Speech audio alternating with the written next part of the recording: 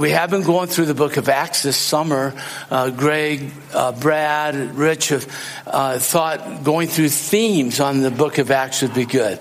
I was hit one earlier in the summer on the theme of the Holy Spirit, which was neat. I was glad I got dibs on that one because that was the easiest one for sure.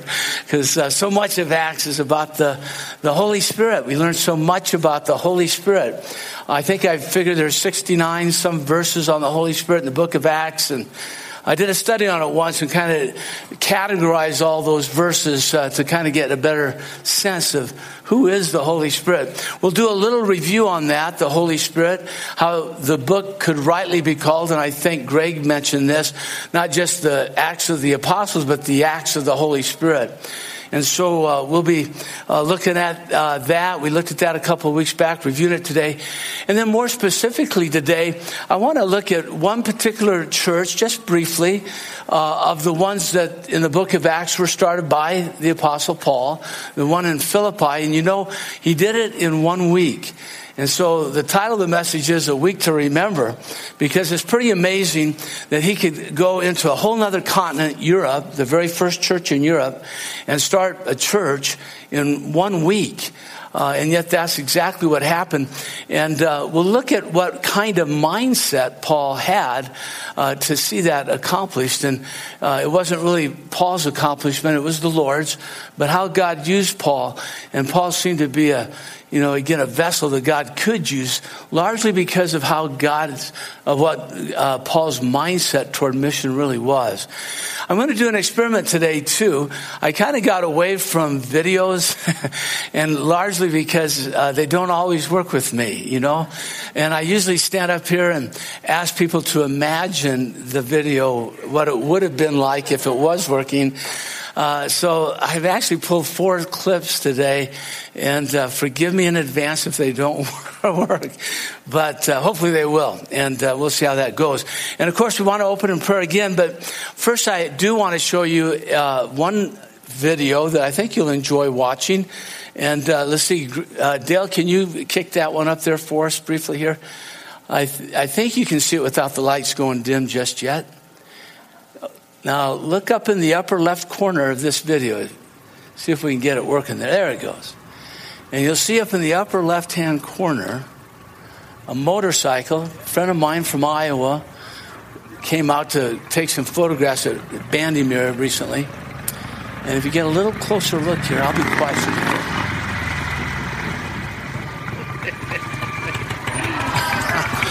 Okay. Yeah. We only popped 2 wheelies. How was it, Edith? Oh, that was fun. There you go. Jim said they only did 2 wheelies. I don't know if you heard that or not. But that's my mom right up here at 100 years of age. I thought that's pretty good last Saturday. So give Mom a hand. Well, what do you say we pray and we'll get started with our message here today? Lord, we just thank you for this time together, the opportunity to study the Bible together, understand better the things you've allowed to be written in those pages, truths that you want us to understand, truths that you want us to incorporate into our lives. Lord, sometimes we just don't know where to begin, and yet we'll just take each day that you give us and build brick upon brick our understanding of who you are and what you want us to be about here on earth. And we look forward to the day when we'll see you face to face. We pray that you guide us in these moments. Lord, help us walk by faith and love one another and love you with all our hearts. In Jesus' name, amen. Well, by way of review, several weeks back, if you recall, we began to talk about and introduce the Holy Spirit starting in the Old Testament. There's not much that's written in the Old Testament about the Holy Spirit, but Genesis chapter 1, 2, verse 2 of chapter 1, actually introduces us to the Holy Spirit for the very first time, saying that the Holy Spirit hovered over the face of the deep. Somehow the Holy Spirit was involved in the creation process. And this Spirit is not a power. You can't get like 20% of him or 50%. He's a person. He has emotion and will, thoughts, just like the Father does, just like the Son. And it's not always easy for me to kind of get my hands on the Spirit. I can better, maybe the image of a father, the image of a son. I am one. I have some. And it's a little harder, though, when it comes to the Holy Ghost. And in the Old Testament, it seems like the emphasis more is on the Father of the Trinity. And then during the life of Jesus, when you read the biographies of Jesus' life, Matthew's, Mark's, Luke's, and John's biography of Jesus' life, right up to the point when he ascends into heaven, it seems like the emphasis is on those 33 years, on Jesus, the Son. But after he ascends, the emphasis shifts to the Holy Spirit. And from the ascension of Jesus in Acts chapter 1, all the way through the end of Acts, during those 30 years of church getting established on earth, the Holy Spirit is really front and center among the Trinity there. And so we'll see the difference, though, in the Old Testament. The Old Testament, whenever you do see the Holy Spirit mentioned, really it's very rare. And when the Holy Spirit is involved in people's lives or empowers a person, it's usually in a very temporary basis. It says that when Samson appointed David, the Holy Spirit came upon David. And it said that at another time the Holy Spirit left Saul. And so the Holy Spirit might come upon someone, might leave someone. It was a temporary thing in the Old Testament, and usually upon people of rank. You know, it would be a prophet. It might be a David or a Saul, a king, or like I said, a prophet, maybe like Samson, who when the Spirit of God came upon him, he grabbed the jawbone of an ass and killed 1,000 enemy soldiers with it. Again, people of rank though. And yet the Bible began as the centuries, even the millennium, a couple millennium past, God revealed more and more to humanity about his will and his ways, his promise of sending a Messiah, a Savior into the world. We learn more and more. And here, one of the minor prophets toward the end of the Old Testament wrote this, and it will come about after this that I will pour my Spirit out on all mankind. Your sons, your daughters will prophesy. Your old men will dream dreams. Young men will see visions. Even upon servants and handmaids in those days, I'll pour out my Spirit. So Joel was predicting a day when it wouldn't be rare. It wouldn't even be temporary, as we'll see in other verses. And it's not going to be upon those of rank. It's going to be abundant to many. It's going to be upon all people, even slaves and servants and men, women. And it's going to be permanent, not just temporary. This is going to be an incredible, glorious day, a big change of how God is dealing with mankind on planet Earth. So different from the rest of the Old Testament would be that day when the Holy Spirit would just come and be poured out upon mankind in this way. And John the Baptist predicted it. John the Baptist, I have baptized you with water, but Jesus will baptize you with the Holy Spirit. It hadn't happened yet, but it was getting close by John the Baptist's life, because John the Baptist and Jesus were contemporaries. They were cousins. They lived together at the same time. They knew one another, of course. And in Acts 1:5, Jesus said this, John baptized with water, but you shall be baptized with the Holy Spirit not many days from now. And this is right before Jesus ascended into heaven, that he predicted that the Spirit would come in a few days. And he told them, his 120 disciples, anyway, there was others beyond that, but 120 met in an upper room, and he told them to wait there for the Holy Spirit to be poured out upon them. And they waited 10 days. So from when Jesus rose from the dead to when he gave this prediction, right before he ascended. So from his resurrection to his ascension was 40 days. That's quite a while. He lived on earth for those 40 days. I did a Bible study on those 40 days once and the things that Jesus taught during those 40 days. And it's really an amazing Bible study because he only taught one thing. Go therefore and make disciples of all nations. He taught that 5 times in 4 places. It's recorded 5 times in 4 places. But here he's just saying, wait. So the 40 days pass, and then 10 more days pass while they were waiting in the upper room. So that totals 50, which is where you get the name Pentecost. And so on the day of Pentecost, that was the day when the Holy Spirit was poured out upon mankind. Further, when that happened, Jesus went on to say here, 10 days before it happened, when the Holy Spirit has come upon you, you will receive power. Why? Well, to tell people about me everywhere. And that was Jesus' whole message during those 40 days on earth. And now he's saying, when you receive this power of the Holy Spirit, don't try it at home without it. But once you get the Holy Spirit, then you can be my witnesses, throughout the whole earth. First in Jerusalem, that immediate city where they were. Then in Judea and Samaria. And this is an outline of the whole book of Acts, these three parts. First part is Jerusalem. Second part of Acts is Judea, Samaria. And the third part is to the ends of the earth, where Paul's journeys are recorded, where Paul went in 4 different missionary journeys to take the gospel of Jesus, having been filled with the Spirit, to other countries. And it's really an amazing story. There were other leaders, other apostles who went to other countries. Mark went to Egypt. Thomas went to India. Others went to other countries. But the Holy Spirit chose to track what Paul did and record what Paul did. And so that's why we're referring to Paul's travels. But keep in mind, the Holy Spirit was working through many men's lives and reaching the world in those days. And so I would like to just then review briefly that day of Pentecost, that huge event in all of history when the Holy Spirit was poured out upon mankind. There in Acts chapter 2, verse 1.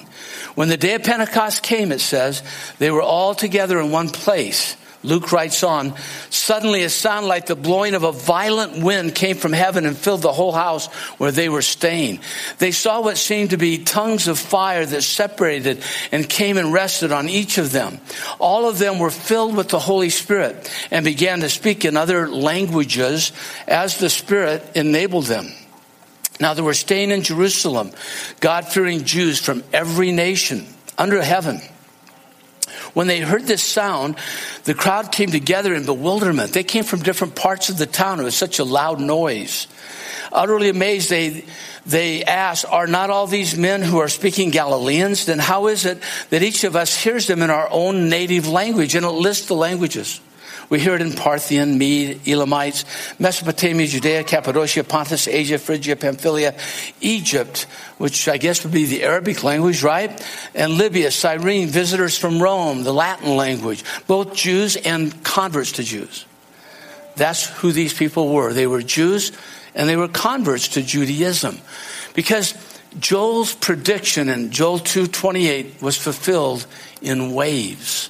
It was fulfilled first wave in Acts 2 to Jews and Jewish converts. That was wave number 1 of the Holy Spirit's outpouring on all of mankind.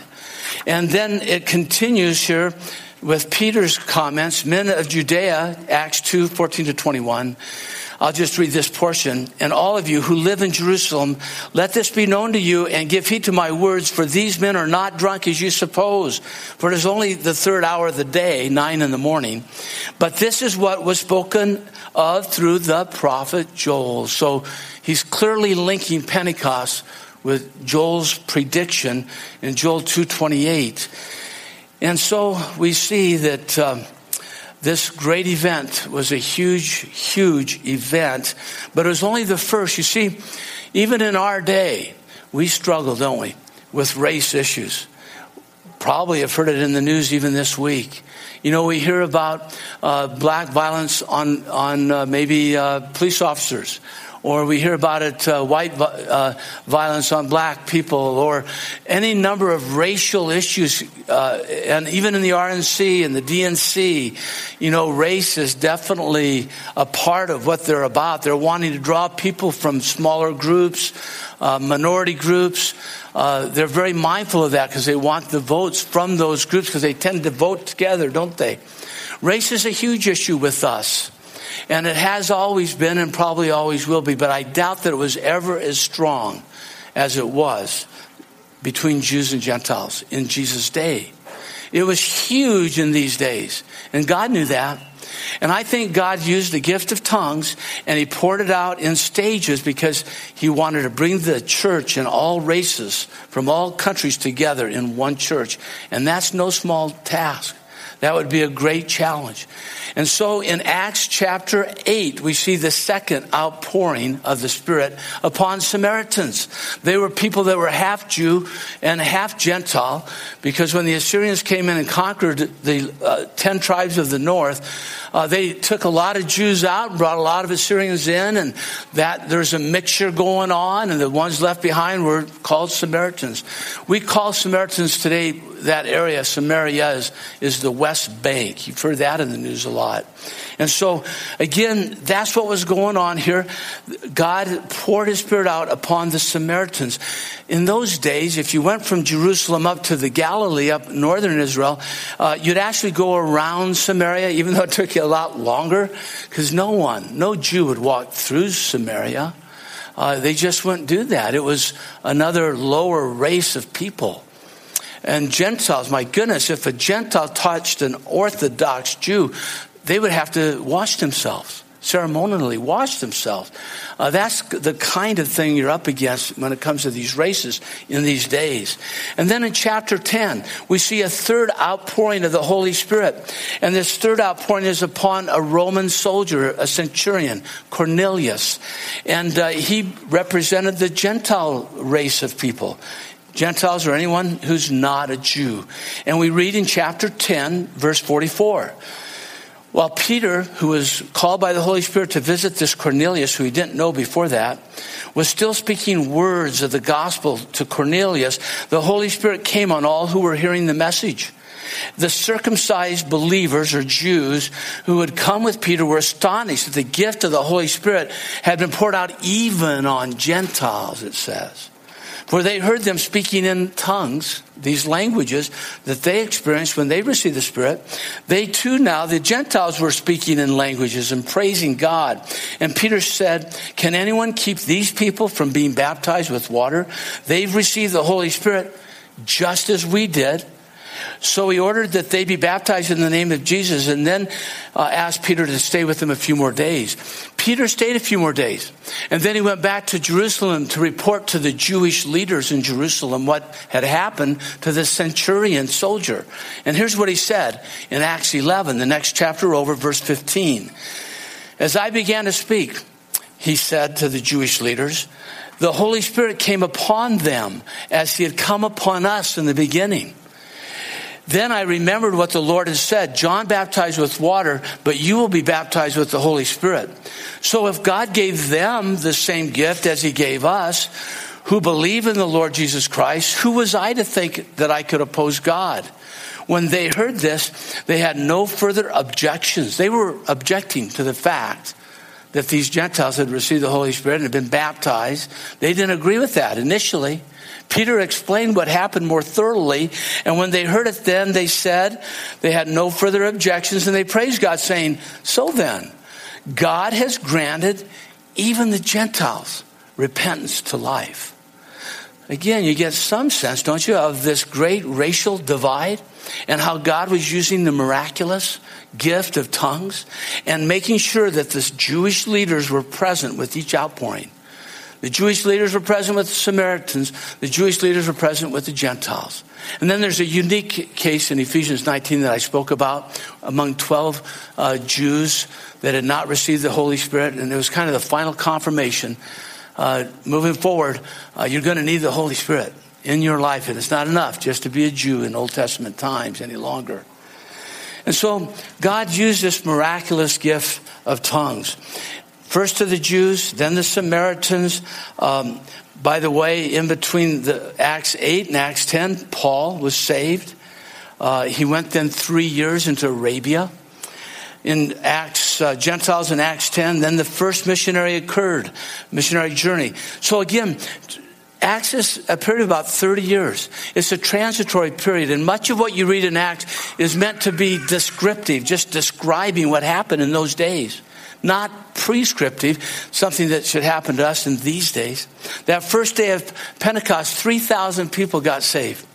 That's amazing. I remember going to Gainesville, Florida, the University of Florida, that first summer, feeling like, what am I doing wrong? We're not seeing 3,000 people saved in one day around here. Gators aren't getting saved. And it was a little discouraging. And I never really understood at that time that this was special. This was unique.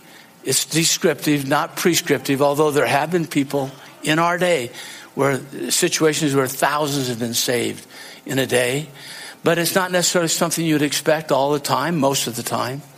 So these are the 4 waves in which Joel's promise was predicted. 1 Corinthians 14 is another passage, by the way, 20 years later, 25 years later from Pentecost, where tongues still existed in the early church. But it's the same tongues in Acts. It's a known language. And when you read 1 Corinthians 14, you should keep that in mind, that this is a known language, the kind that were listed in Acts chapter 2. And so the Holy Spirit was poured out then over these 30 years. In Acts 13, the Holy Spirit began to move in more specific ways. And the apostles in Antioch, the disciples there, were get together one evening. And it says, in the church in Antioch, which is in the country of Syria, there were prophets and there were teachers, and it lists them by name. Barnabas, Simeon called Niger, Lucius of Cyrene, Manaen, who had been brought up with Herod, the tetrarch, and Saul. And Saul was Paul. While they were worshiping the Lord and fasting, the Holy Spirit said, set apart for me Barnabas and Saul for the work which I have called them. So after they fasted and prayed, they placed their hands on them and sent them off on what would be then their first missionary journey. And again, it's interesting that they were getting their orders from the Holy Spirit. And this was the first journey they went on where Christianity made its first step at becoming a world religion, world faith. They left from Antioch. They went to principal cities like Seleucia and Salamis on Cyprus and Paphos and over there to in the region of Pamphylia. They went to Italia and Perga, and they went up to Antioch, Lystra, Iconium, and Derbe in the region of Galatia. And then they came back to Antioch. And in those places, the book of Acts tells you things that happened in all those places and how they started churches in many of those cities. It was on their second missionary journey that I have kind of the most interest, where they decided to go beyond where that first journey took them into really a whole new continent, Europe. And the very first church in Europe was in the city of Philippi in Greece. And so they went back to the churches of Galatia. They're in the heart of what we call Turkey today. And they came up to the border of Mysia, a region of what in those days they called Asia, what we call Turkey. They were at the corner there of Mysia and Bithynia, and Paul wanted to go north into Bithynia. And it says so here in the Bible. He wanted to go up north into Bithynia, but it says that the Holy Spirit blocked him. And so the Spirit said, close that door, and would not let Paul go into Bithynia. Instead, one night he had a dream, a vision. And in the vision, there's one man who said, come to me, and he was a Macedonian. The very next day, Paul went to Troas, a seaport city, and then sailed for Samothrace in Macedonia, and then walked the rest of the distance to Philippi, where he started the very, very first church, as I said, in all of Europe. And so that's what I kind of wanted to talk about, though, at this point, and as a theme, a continuing of themes for the book of Acts. And that is the mindset that Paul had and how God was able to use him. And I think one general way of putting it is that Paul recognized that though we're made in God's image, and because of that we love because God loves, we can create because God creates, we have a sense of justice because God is a just God. Even though there's these similarities, there's vast differences, and there's differences between us and God that will never be bridged. God is different than we are in many respects. There's someone who's written a book on this recently. Her name's Jen Wilkins. I can't remember the name of the book, but it's a very fascinating account of 10. She gave 10 different ways God is different from us. It's almost like those of us that are parents. You know, I've got folks that'll say, hey, you know, your son looks like you. And I have other folks say that your son looks like Julie. And I'm not sure how you put that together, how they can look like each of us. But even though there may be similarities, they're in our image in ways, yet there's differences in our kids they'll never be like me exactly or Julie exactly. They're their own people. And in the same way, there's these vast differences between us and God. And Paul seemed to understand it. But you see, we have this tendency in us to want to be what only God can be. And we have this tendency in us to want to be and subsequently live out our life in a way that only God could live in certain ways. And one of these ways that we're different than God, and Paul understood it, is that God is sovereign. God is in control. God is over all. We never will be. We aren't, and we never will be. But again, we like to try to be what only God can be, don't we? We try to be in control. We try to be kings and queens, masters of our own destiny. We like that thought. We would want to be that if we can. And we tend to depend on ourselves in that case. And the danger is we can reduce God to being like us rather than our accepting God for being different than us. He's the only sovereign. He, in Psalm 2 says, looks down on earth, and he looks at Putin's in Russia, and he looks at Kim Jong-il and of North Korea and other leaders with difficult names from other countries. He looks at all those people, and he just laughs at them when they try to do things that are contrary to God's purposes. God knows the ending of the book of Revelation is going to end that way, regardless of who's ruling what country today. Regardless of if the Republicans or the Democrats win this next election. It really doesn't matter. Revelation is still going to end the same way. Politics for us Christians is not really the answer, is it? God is sovereign and God will rule, and He's the answer. But again, we have this tendency, to want to really, to want to be in control. It's funny. It can be hard to turn our lives over and trust God for our lives, trust His ultimate, infinite sovereignty. But we're quick to turn our lives over to other things, aren't we? Take this, for example. Pikachu. There have been people who've died playing Pokemon because they walk around like this guy with Pokemon on his neck, in charge, in control. And they walk off cliffs. Their cars crash into one another.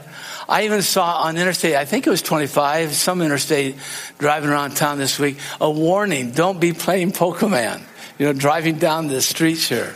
And it's crazy, isn't it? But, we'll put Pikachu in charge easy, won't we? We'll put any number of other things in charge. Our own egos, we love them to be in charge, don't we? Hey, look, we're trying to be what only God can be. Sovereign, the one in control of this universe. He holds every cell of our bodies together. In Colossians, it said He holds all things together. Think of all the orbits and galaxies. God's holding every planet together right now. That's what holds it together. He created them. And it's easy for us to forget it. But I don't think Paul did. When Paul was in that prayer meeting in Acts 13:1, he knew God was sovereign. And when God said go on mission, he went. When he came up to Bithynia and Mysia, and God said don't go here but go there, that's what Paul did. And when he got into Philippi, he went over to pray to this God, this sovereign God of his. And it was there that he made his first convert, there at the prayer meeting. God just brought the convert to him. But Paul was really in submission to a sovereign God of his. And God, this sovereign God, has no need. He doesn't need you. He doesn't need me. He didn't need Paul. I don't believe God has any need at all. It's a privilege to be used in God's ways for God's kingdom. What a privilege, but He doesn't need us. God has no need. That's why it says He can't be tempted. That's why it says He can't be bribed or blackmailed or coerced. We, on the other hand, we have need, don't we? I can get hungry. That's a need. I was talking with Jim, who's the guy that gave Mom a motorcycle ride. He went to Bandimere. He takes photographs and then sells them to magazines. And so here he was. He said to get a 9-inch rack of Famous Dave ribs at Bandimere, $35. He said 32 ounces of lemonade, $8. I was talking to Nicole McIntosh because she's our female race car driver. So our token female race car driver. But Nicole agreed with me. Hamburgers at Bandimere, $10. And of course, when you're in places like that, Bandimere or airports or, state fairs, you have these little hot dogs, the kind that are in pigs in a blanket, $50. No problem. Here it is. It's like money becomes, monopoly money. It doesn't even have any real value. You just dish it out, because you're hungry. You can be tempted and pay whatever, to get that. God can never be tempted because he has no need. He doesn't need us to be happy. He doesn't need us to be fulfilled. He doesn't need us to have somebody to love. God has no need. And I think Paul understood that aspect of God. He's completely sovereign. He doesn't need subjects. He just has no need at all. And it's such an amazing thought for me to think about when I think about this. And of course, the loss of people we love. Even Brad and Sarah's loss is a reminder. This past week, a good friend of mine, we actually lived in Alumni Hall together at Iowa State, Tim Rood, he had an aneurysm my age. Started 5 churches in Des Moines. I remember living with Tim when he was just becoming a Christian, just getting to know Nancy. And believe me, being the same age is way too young. But my life really is, and your life is in God's hands. He's established the days of our life, or even the hours of our life. And again, he is sovereign. I'm going to talk about one other thing here. I'm going to try to use one of my videos on this one. God is also omniscient. He's all-knowing. Can we try this video on that point? See if you can.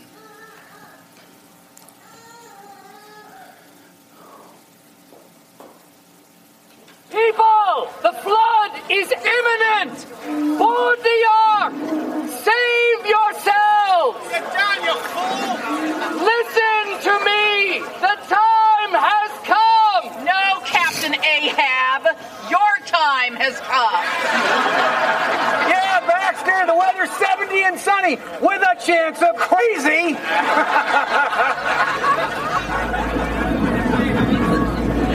Do you hear that? The rains are upon us.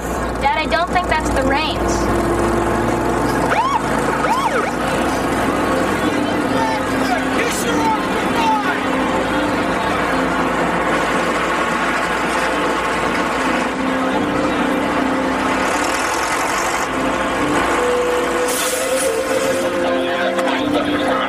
Where is he? On the boat, sir. Give me a minute. Let's see if I can convince Noah that the world doesn't have to end today. I gotta hand it to you. This is quite the show. According to my source, the show hasn't even started yet. Still expecting the big flood. Voters don't respond to the gloom and doom stuff. They like a more positive message. Like the one you're sending with your bill? How much did you make off of all this land? You are destroying our national parks for profit. You have a problem with somebody taking a little profit? It's called business, son. So if I need to get a message out there, get a congressman elected, there are people who pay for it. And yes, those people want this bill to happen, and by God, it's going to happen. Now you look down there. Those are the wolves, son. I'm going to give you one last chance. Take down this boat. I'm giving you one last chance. Repent. Such a shame. You had possibilities. But you want to stop progress to save the earth. Go for it. Good luck getting a tree to come to the polls.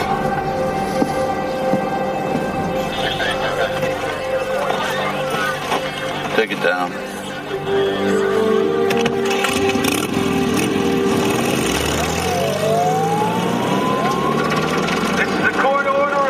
Demolition of this boat. Evacuate immediately. You have 3 minutes. Honey, we have to go. They're going to destroy the boat. No. It can't end this way. Is it too much to ask for a little precipitation? Oh, gosh. I like that movie because, it gave me a sense of what it must have been like to be Noah. And Noah had never even seen precipitation. Water in those days, it says, came up from the ground. In fact, it was that water plus the precipitation that resulted in the flood. But, even if Noah didn't know why to build that ark, didn't know what precipitation was, didn't know what a flood was, God knows. And God just simply told him to obey and follow him. And that's what Noah did. It's amazing to think of building this ark in those days. Noah was someone who understood God is different than me. God is sovereign and God is all-knowing. I'm not all-knowing. I'd like to think I'm all-knowing, but I'm not. You've heard people say there's some people who just never learn. Well, they're a little bit like God because he can't learn either. God can't learn anything. He knows it all. To me, that's kind of sad because I like learning stuff and I think, boy, I get a lot of joy out of learning. But on the other hand, if you knew everything, that would be kind of fun too without having to learn it all. And then there are those that learn something new every day. That's kind of a neat thought, isn't it? But God can't learn something new every day. He knows it all. And he's not bound by time. If you put a timeline on a piece of paper, the timeline is time, but the piece of paper is God. There's no past or present or future with God.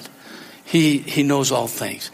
God is also omnipresent. Here's another video for you. Or he is everywhere.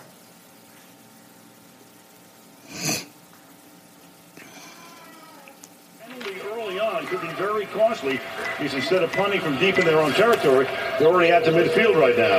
Yeah, and that's just that quick throw. Again, it's not a three-step drop. You just. Dad, what are you doing? I'm watching this. Genesis 6:14. Gen 6:14. Joe, do we have a Bible anywhere?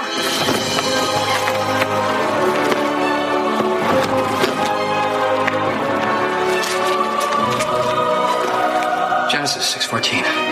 Make thee an ark of gopher wood. Gopher wood.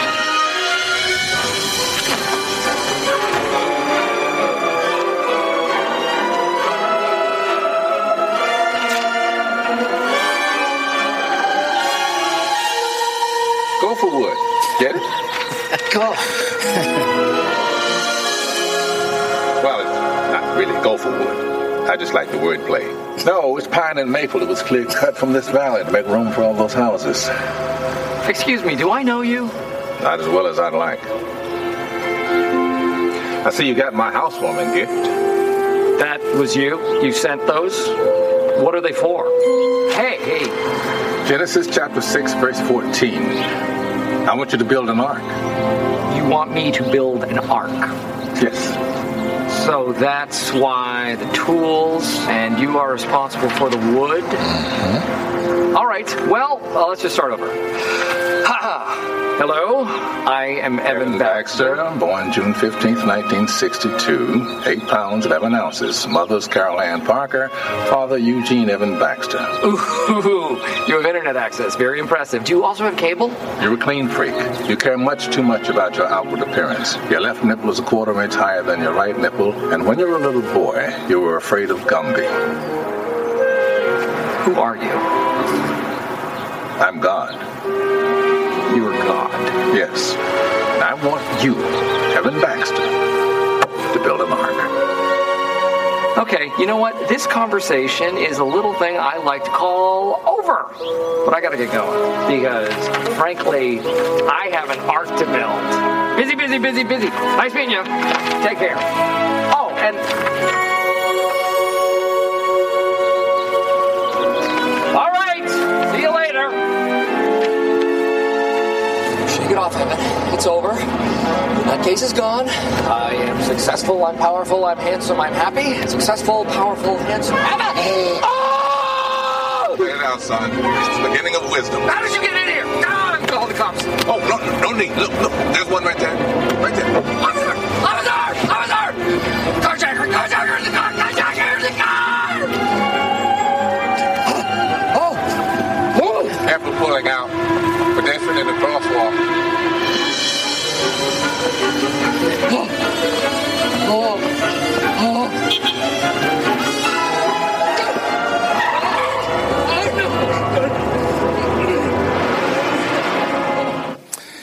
God is everywhere. And he's omnipresent. I'm not sure that movie does the best job of making that point. I can remember Dale and I actually were involved in the spiritual, salvation of a guy named George Sena. This is a book that was written about George's life. He lived at 29. He graduated from high school, and he was in an orphanage in Ghana. And so kind of an orphan. He's raised by his grandma, but more of an orphan. His parents died. And anyway, he made his way, long story, after high school to Germany, graduated from college there, came to Iowa State. When we met him in Iowa State, he was working on his doctorate in biomedical engineering. This guy was very brilliant, very smart. And in this book, it's really neat. Everything in yellow is about Dale and me. And it was kind of exciting because one point he decided, though, to go back to Africa because the president there was asking their Ghanaians to go back and help the country build.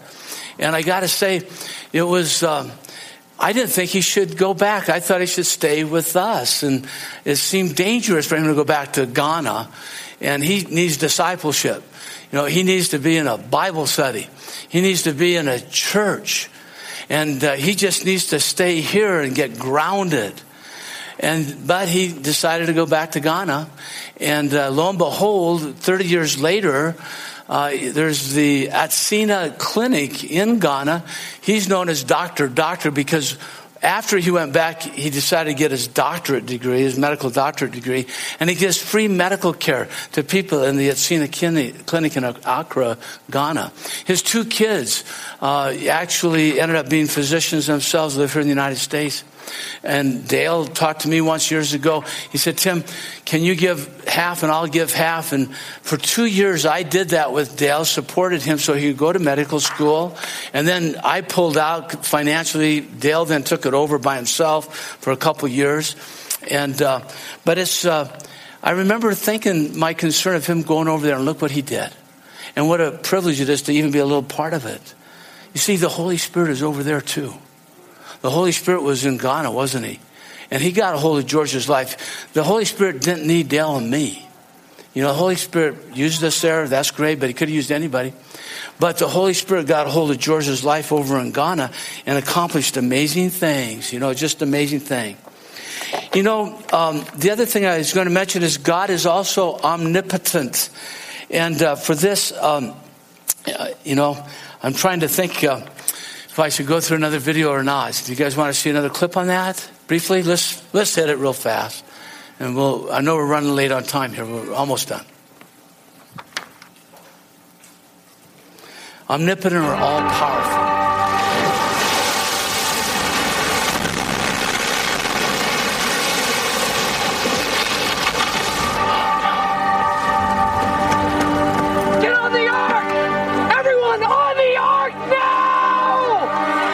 Should get on the ark. I agree. I think we should get on the ark also.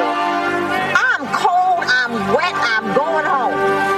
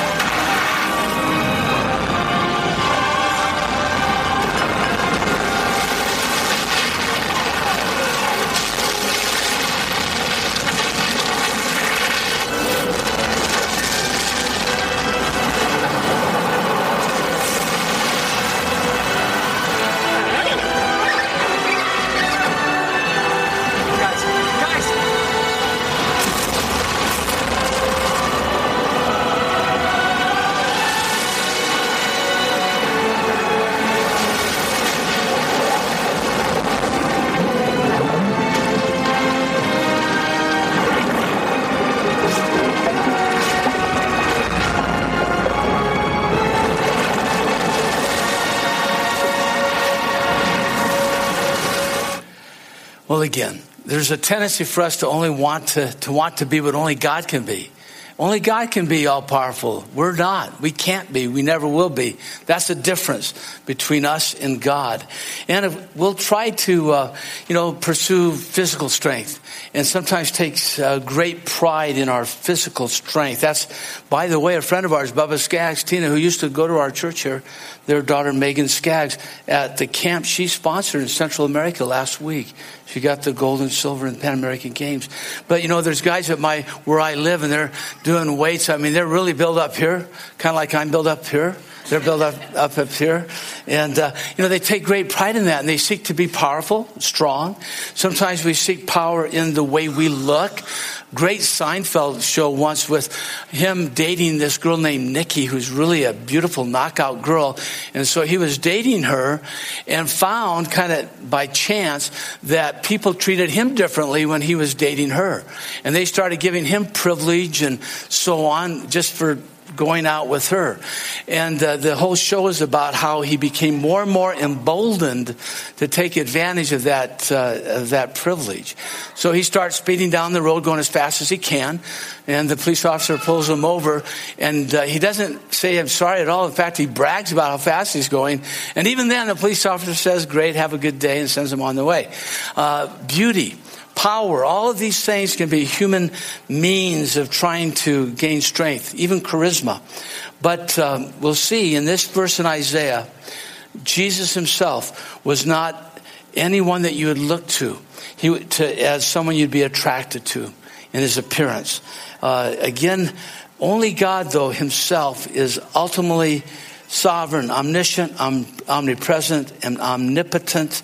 And I think Paul understood it, because you see that in Paul's journeys and travels. We're running low on time, so I'm not going to finish up the duration of our tapes here.